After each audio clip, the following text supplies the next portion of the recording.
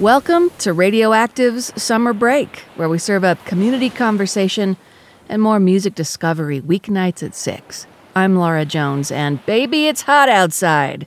Coming up, we got 3 quick picks with Catherine Weller of Weller Bookworks on that topic, a healing drum circle with Lisa Lucero. She wants to see you at the International Peace Gardens Friday night, and she will sing her song of summer for us. Kate Rubalcava of the Utah Nonprofits Association connects the dots between baseball and summer songs. And coming up tonight, a poetry challenge from Trish Hopkinson of Rock Canyon Poets and me.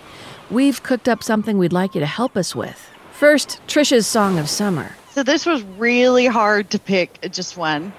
So I was torn between a couple. And one of the first ones that came to mind was Janis Joplin's version of Summertime. Oh, yeah. But it's kind of somber, and it's really more about like the whole human condition. And so it felt a little deep.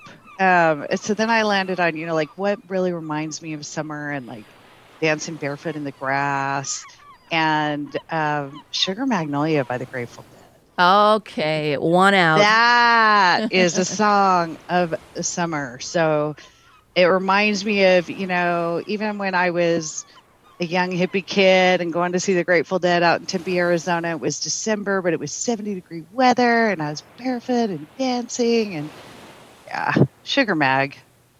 That's my song of summer. Who you sending it out to? To my husband.